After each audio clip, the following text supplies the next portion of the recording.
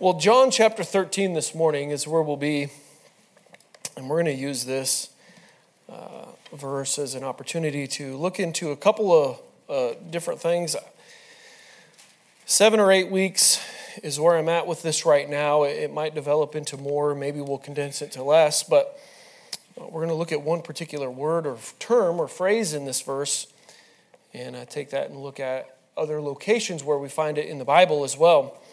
But I think this will be a good place to start because I think it's really the heart and really of all of the principles that we'll be looking at. But John chapter 13 and verse 34, if you would turn your attention there, we'll read just 2 verses, verse 34 and 35. We're going to look at this phrase, one another. And we'll look at it at a few other locations in the New Testament. I'll share some information with you this morning. But as we read these verses this morning, I just want you to think of that term, one another. Let's begin reading verse 34. A new commandment I give unto you, that ye love one another, as I have loved you, that ye also love one another. By this shall all men know that ye are my disciples, if ye have love one to another. Let's pray. Father, we do thank you for this day, and Lord, it is good to be here, and Lord, it's good to be able to fellowship with your people. And Father, we just pray that you would meet with us in a special way today. Lord, that you just help us to be an encouragement and help to one another. And Lord, we pray that your word would go forth with power. And Lord, that you would accomplish that which you would desire in our hearts and in our lives today. I pray that each one of us would be changed to be more like Christ. And Lord, we pray for your blessing as the word goes forth in this Sunday school hour, that you'd be glorified and honored in all of it. We ask it in Christ's name. Amen. So the phrase one another, as we see here, is derived from a single Greek word. It's often translated into more than one word, but it's a single Greek word, and it's aleilon, I believe, something to that effect, which means one another, which makes sense because that's why it's translated that way, each other, mutually or reciprocally.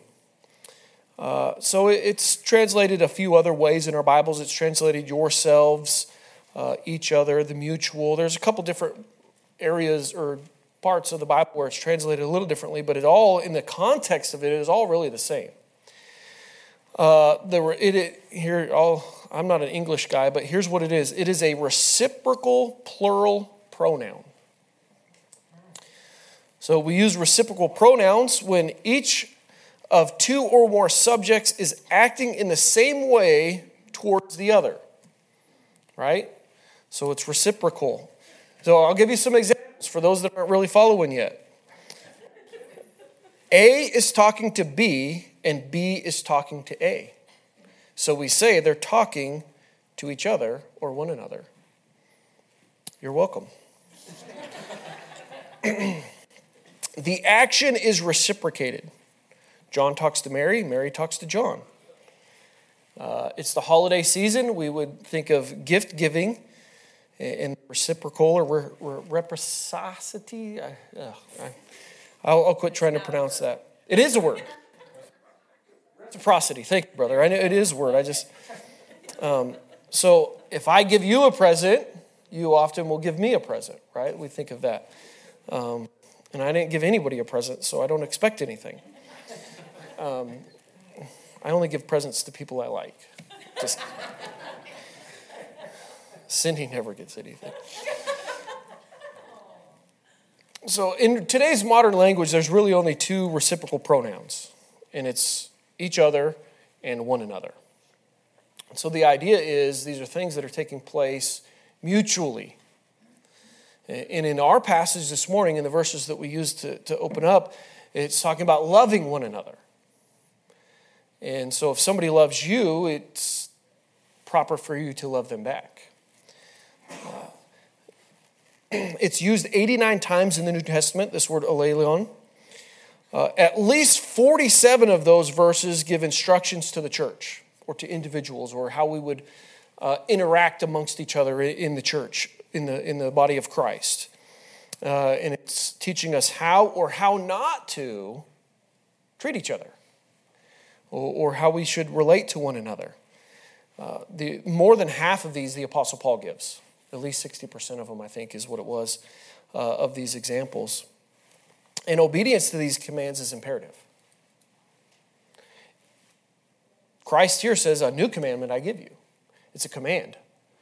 He's expecting that we're obedient to this. And so it's imperative. We're not going to have the right relationship amongst each other, amongst one another, if we're not being obedient in these areas that we are instructed to be obedient in. It forms the basis of our community as a church and how we interact and treat one another. As we see here, it affects our witness in our community. Look at verse 35. By this shall all men know that ye are my disciples, if ye have love one to another. So the way that we love each other, if we do it as Christ does, other people will recognize that it's a different type of love that we see in the world today. It's not a lustful thing. It's not a sensual thing. It's really a love of action. It's a verb. It's the things that we do, or maybe that we refrain from doing because we love somebody and we want to honor them. So when you look at these, and we'll look at, like I said, at least 7, I think, of these over the next few coming weeks. But when you look at these, there's some common themes that when it talks about one another, when you see in your Bible, and one is unity. At least 1/3, sorry, I forgot your antlers. I just saw your face and forgot. I'll bring them tonight.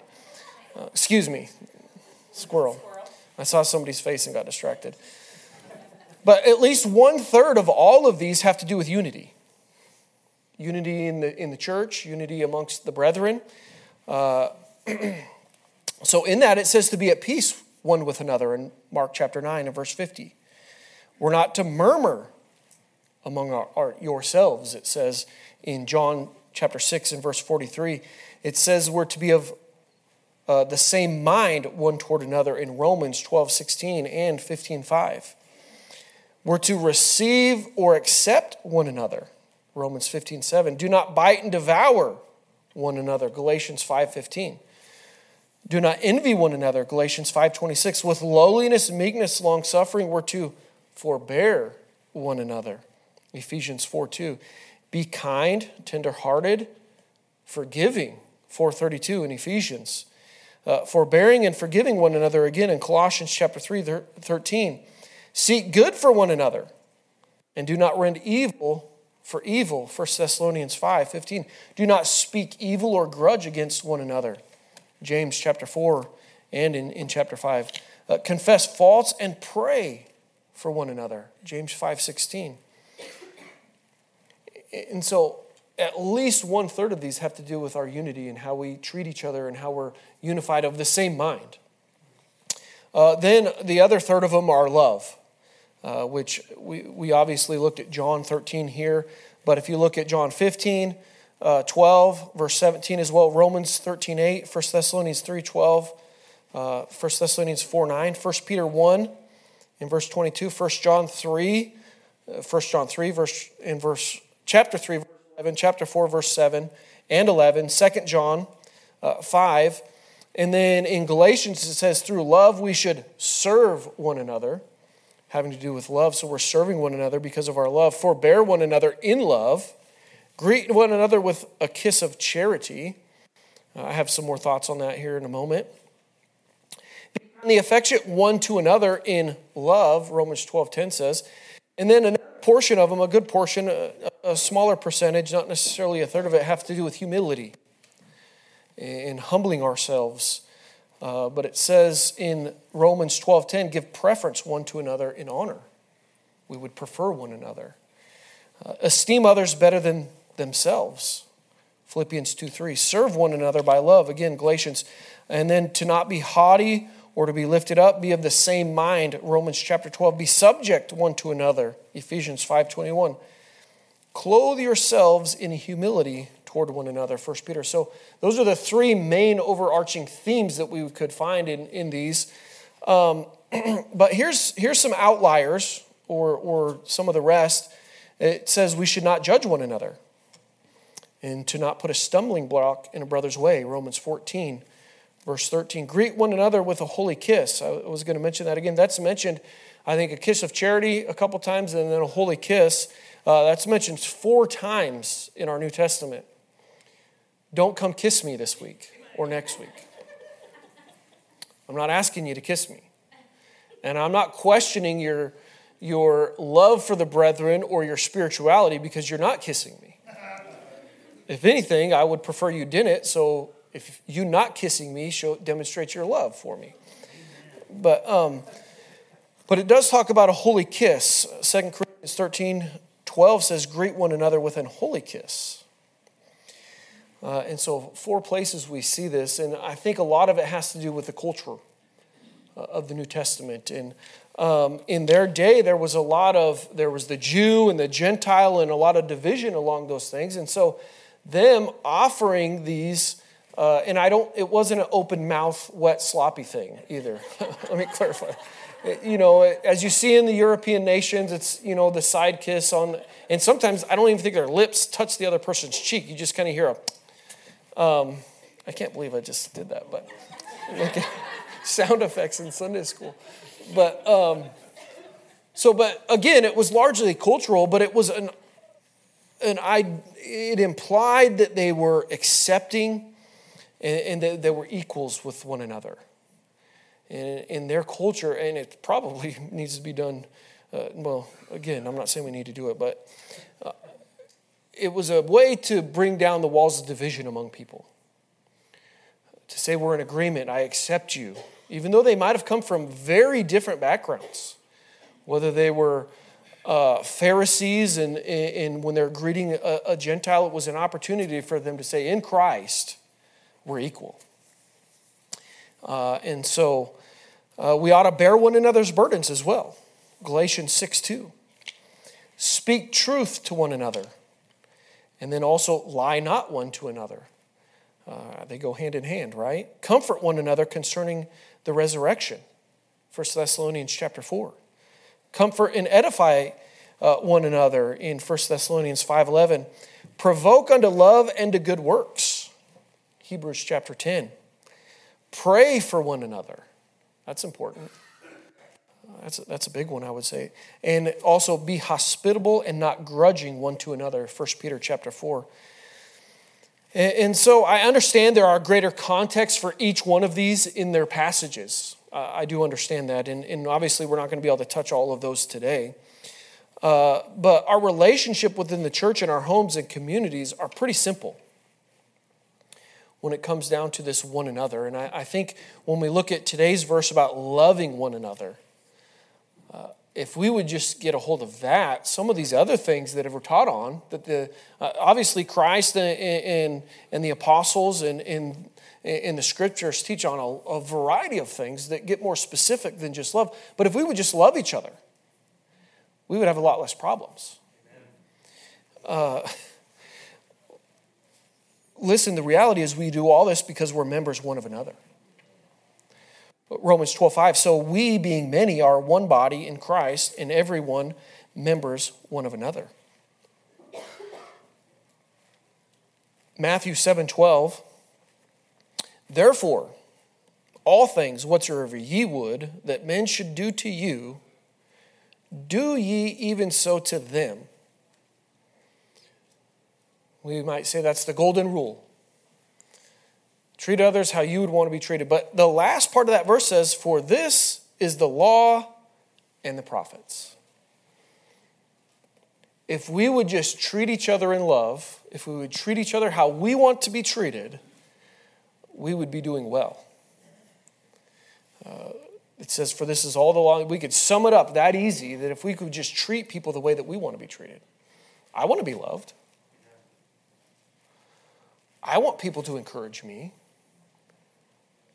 I don't want people to kiss me. Right? There are all these expectations that we have. And so what ends up happening and how things get flip-flopped in our churches and in our Christian relationships is all of a sudden we have a different expectation for how others can treat us than what we're going to do for them. or we're not treating them how we want to be treated. All of a sudden we get really short. We get frustrated. We start saying things. We lose our patience. I'm not going to wait for that. I'm going to put up with this. But on the flip side, we would want them to be patient. We would want them to wait and be understanding. And so, do we love one another? A new commandment I give unto you, that ye love one another. And here's the qualifier, as I have loved you. Christ tells the disciples to love each other as I have loved you. In your failures, in your sin, his love was there for them. Regardless of how they may have treated him at times and rejected him and their misunderstandings. And this is where I think I don't want you to miss this morning. By this shall all men know that ye are my disciples. The way that we treat one another will be an indicator in the community that we're different than everyone else. That those people, they go to Liberty Baptist. I can tell because of how they love each other and how they care for each other. And might I say we should extend that same to all brethren. Even the Baptist church across the state that we don't like or don't agree with. I'm not saying we have any of those issues here, but what I'm saying is it ought to look different in our lives. People ought to notice that it's not a sensual thing. And it's a genuine love. Christ's love was genuine. It was sincere to death. And so as we go through these, my hope is to give you a few practical things. And this morning, we got a little bit of time. We're going to look at this idea of love.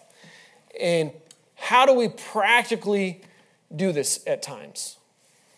Because we can say love each other, love each other, love each other. But until we start making some practical application, it might be a little harder to see. Jesus used parables, right? An illustration really helps you understand something better than most. But few things reveal our love for someone than truly listening. So I found a preacher, he had this, love was listen to people, offer assistance, value people, and emulate Jesus. It was an acrostic he used for.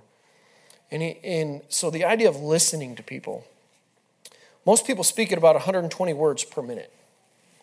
Some women, much faster, I believe. Double that at least, I would say. However, we listen or we think at least 3 times faster than that. So when somebody's speaking, when they're talking to us, our minds have a lot of time to wander. And if you're like me, oftentimes you're thinking of your response before they're done speaking. That's trouble. You don't want to answer a matter before you know the whole situation. And so because oftentimes, and it takes a lot of concentration to be an effective listener. And so the reality is, if you're going to love somebody, you got to listen to them. You got to be willing to sit down and listen and take the time. And that is something I am developing in my life. I'm not always. And I don't know about the rest of you dads in here, but that's not a strong point for Justin DeGarmo as a father. Sometimes my kids bring something to me and I got the solution before I've listened to the whole matter that was really burdening in their heart. And so what happens? They interpret that as a lack of interest or love in their life. And it was very convicting. One of my boys said, well, I don't really want to talk to Dad because, he basically said, I always respond in a certain way because he just doesn't listen all the time. It's almost like I have a canned answer. And that was convicting to hear. But we need to be careful and we need to listen. Because sometimes we miss a small detail that really is the hinge to helping resolve a lot of trouble. But if we're not listening, and we're developing our thought or our response. And listen, most problems in marriage, parenting, relationships in the church can be attributed to a lack of listening, a listening problem, not hearing somebody out. Wherefore, my beloved brethren, let every man be swift to hear, slow to speak. The Bible tells us that we ought to take the time to listen and to hear what is being said. So don't be like me and develop your response before the other person is done speaking. My wife knows when I'm doing it. It's like she can see inside my brain, my computer developing my response. It's like, you're not really listening to me, are you? And if I was honest, most of the time I'd have to say no, because I already have my answer. I'm just waiting for you to blah, blah, blah to stop.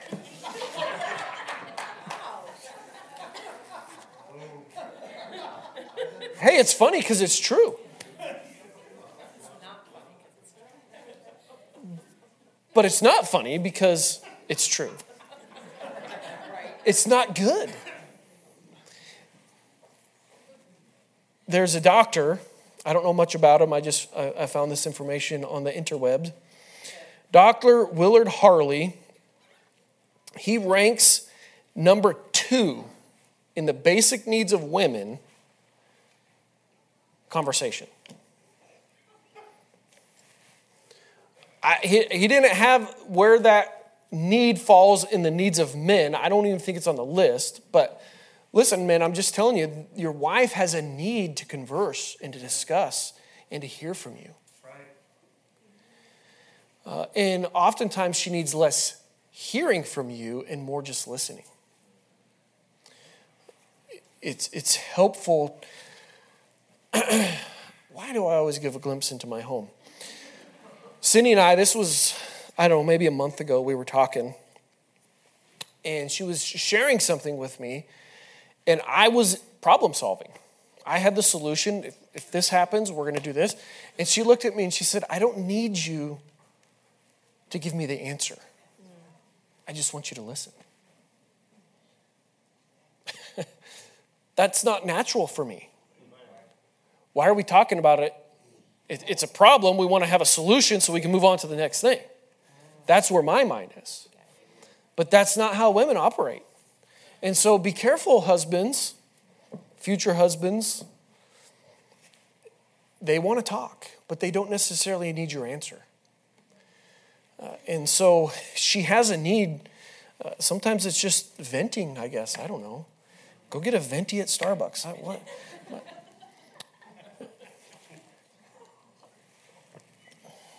Relationships are work.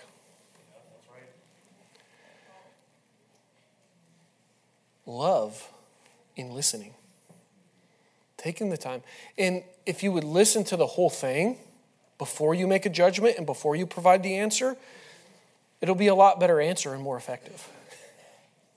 And the Holy Spirit might tell you not to say certain things, but if you're just so quick, respond in the flesh, how arguments get escalated so quickly.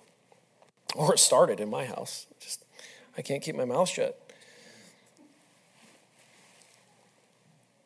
We all have a natural urge to defend or justify or rationalize our behavior. So when you're talking, you immediately, I got something to say in this. Slow down. Take your time. Be slow to speak. We don't like to entertain the thought that we might be wrong. We immediately go to the defensive in the justification stage. And however, Proverbs 12:15 says, the way of a fool is right in his own eyes, but he that hearkeneth unto counsel is wise. Don't be a fool. Some of the best advice will come from your spouse and your children. I've got some really sound advice from them 3 idiots.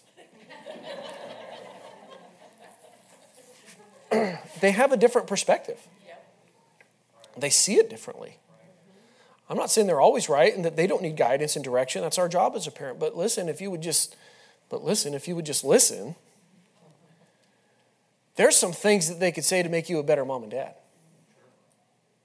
I know that's been true in my home. And so don't just disregard what they're saying. Listen, if you have subordinates in the workplace, you need to hear their voice. Again, some of those youngsters, when I was, as you come up through the ranks, sometimes you forget the perspective of the airman that's just grinding day in and day out. And especially in a deployed location, I would expect a lot from people. We were always the first in and the last out. And sometimes those airmen were just smoked. They're wore out. I need some time, Sergeant DeGarmo. And listen, those people that are under you, they have a different perspective. They're not going to the staff meeting, as it were. And they don't always see the big picture. They don't see the mission that's taking place. And so don't forget those people that work for you. Because if we would demonstrate love in our workplaces, they will see it as a picture of Christ. And again, it gives us opportunity to share Christ, to demonstrate Christ in our community. This isn't just about being a good person. This is about doing the right thing that we might reach people for Christ.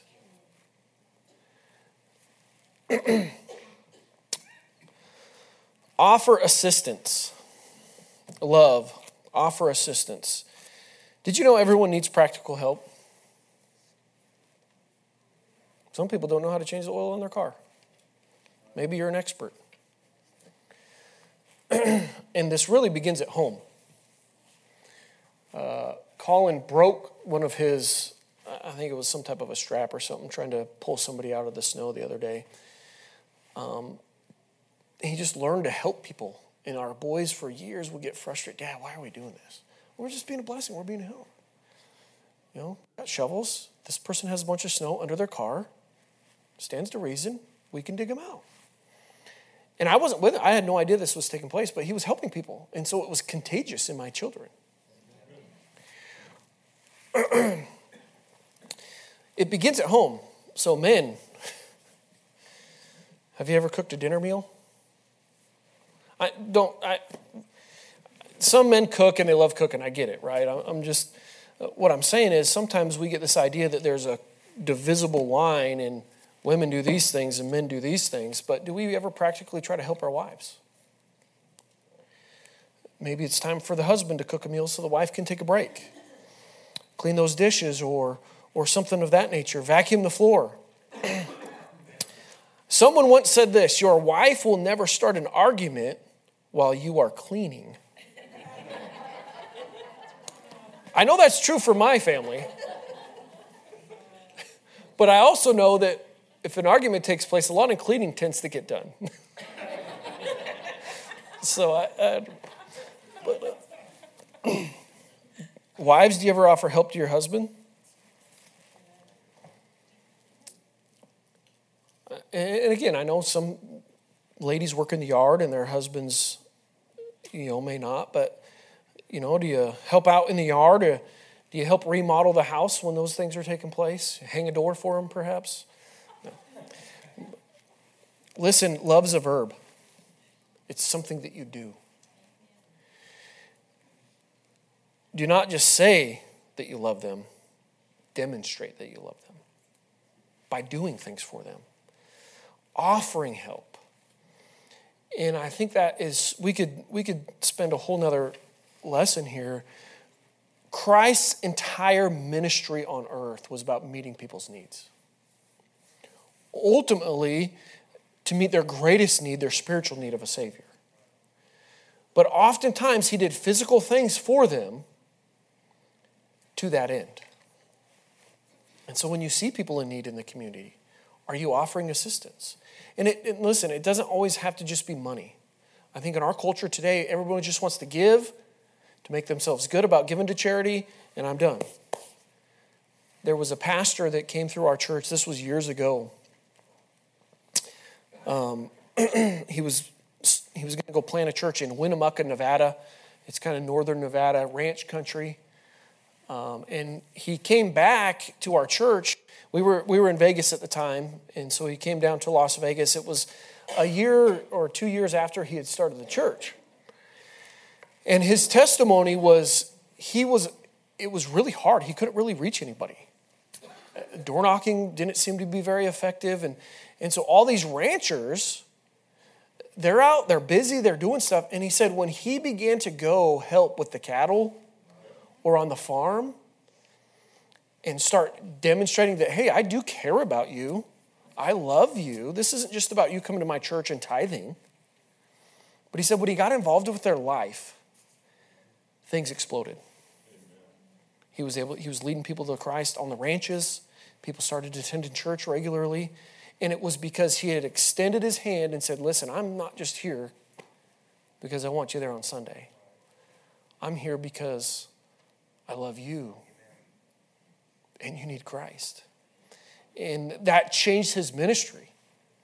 Because listen, oftentimes we just think it's about sharing Christ, sharing Christ, sharing Christ. But sometimes people are busy and they don't have time to come to your church service because they don't think it's important because they're not saved.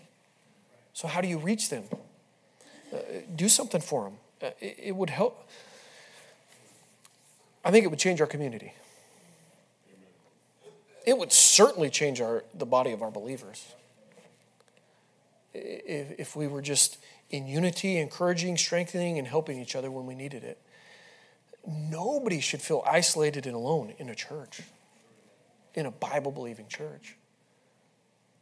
That happens. Now, sometimes it's one-sided and everybody has to do their part, right? If you withdraw and become a recluse, that's one thing, but offer assistance. 1 Thessalonians 2:8-9 says this, so being affectionately desirous of you, we were willing to have imparted unto you not the gospel of God only, but also our own souls, because you were dear unto us. For you remember, brethren, our labor and travail for laboring night and day, because we would not be chargeable unto any of you. We preached unto you the gospel of God. It's more than just preaching. It's doing things for one another. Sharing our lives in a lovingly, givingly way of our time to assist others. Do you do that? Do you give of your time? Do you reach out and try to be a blessing? You can definitely show the love of Christ by offering a helping hand. And sometimes that will be the thing that takes it and gives you the opportunity to share Christ. We're going to have to stop there because I got a pile of notes here. Oh yeah, way more. So over the next few weeks, we'll look at this idea of one another, about how we relate with each other and how that affects our community. When they see that we love one another and as we love one another, how we don't do or we do certain things, we encourage and strengthen some of those things. And I trust it will be, my prayer is it will be a blessing and encouragement and it will help us to have a greater light for Christ in our community. That would be my desire. Because I think if we would put these into practice as we go through these next several weeks, people will see the difference in us. And we just need to be faithful, like we said, I think it was last week, to share the message, explain to them why we're different. It's because of Christ. Let's pray. Heavenly Father, we thank you, Lord, for this day. I thank you for your word. And I pray, Lord, that you just help us to band together. And Father, I pray that you just bind us together and help us to be more effective for the gospel. We pray now as we move into the morning service that you would meet with us. We pray the word of God would have free course. Be with our pastor, Lord, strengthen him. Bless the preaching of your word. And we ask, Lord, that you would work in hearts in a way, Lord, that would change each person to be more like Christ. We'll give you the glory for all of it. We ask it in Christ's name. Amen.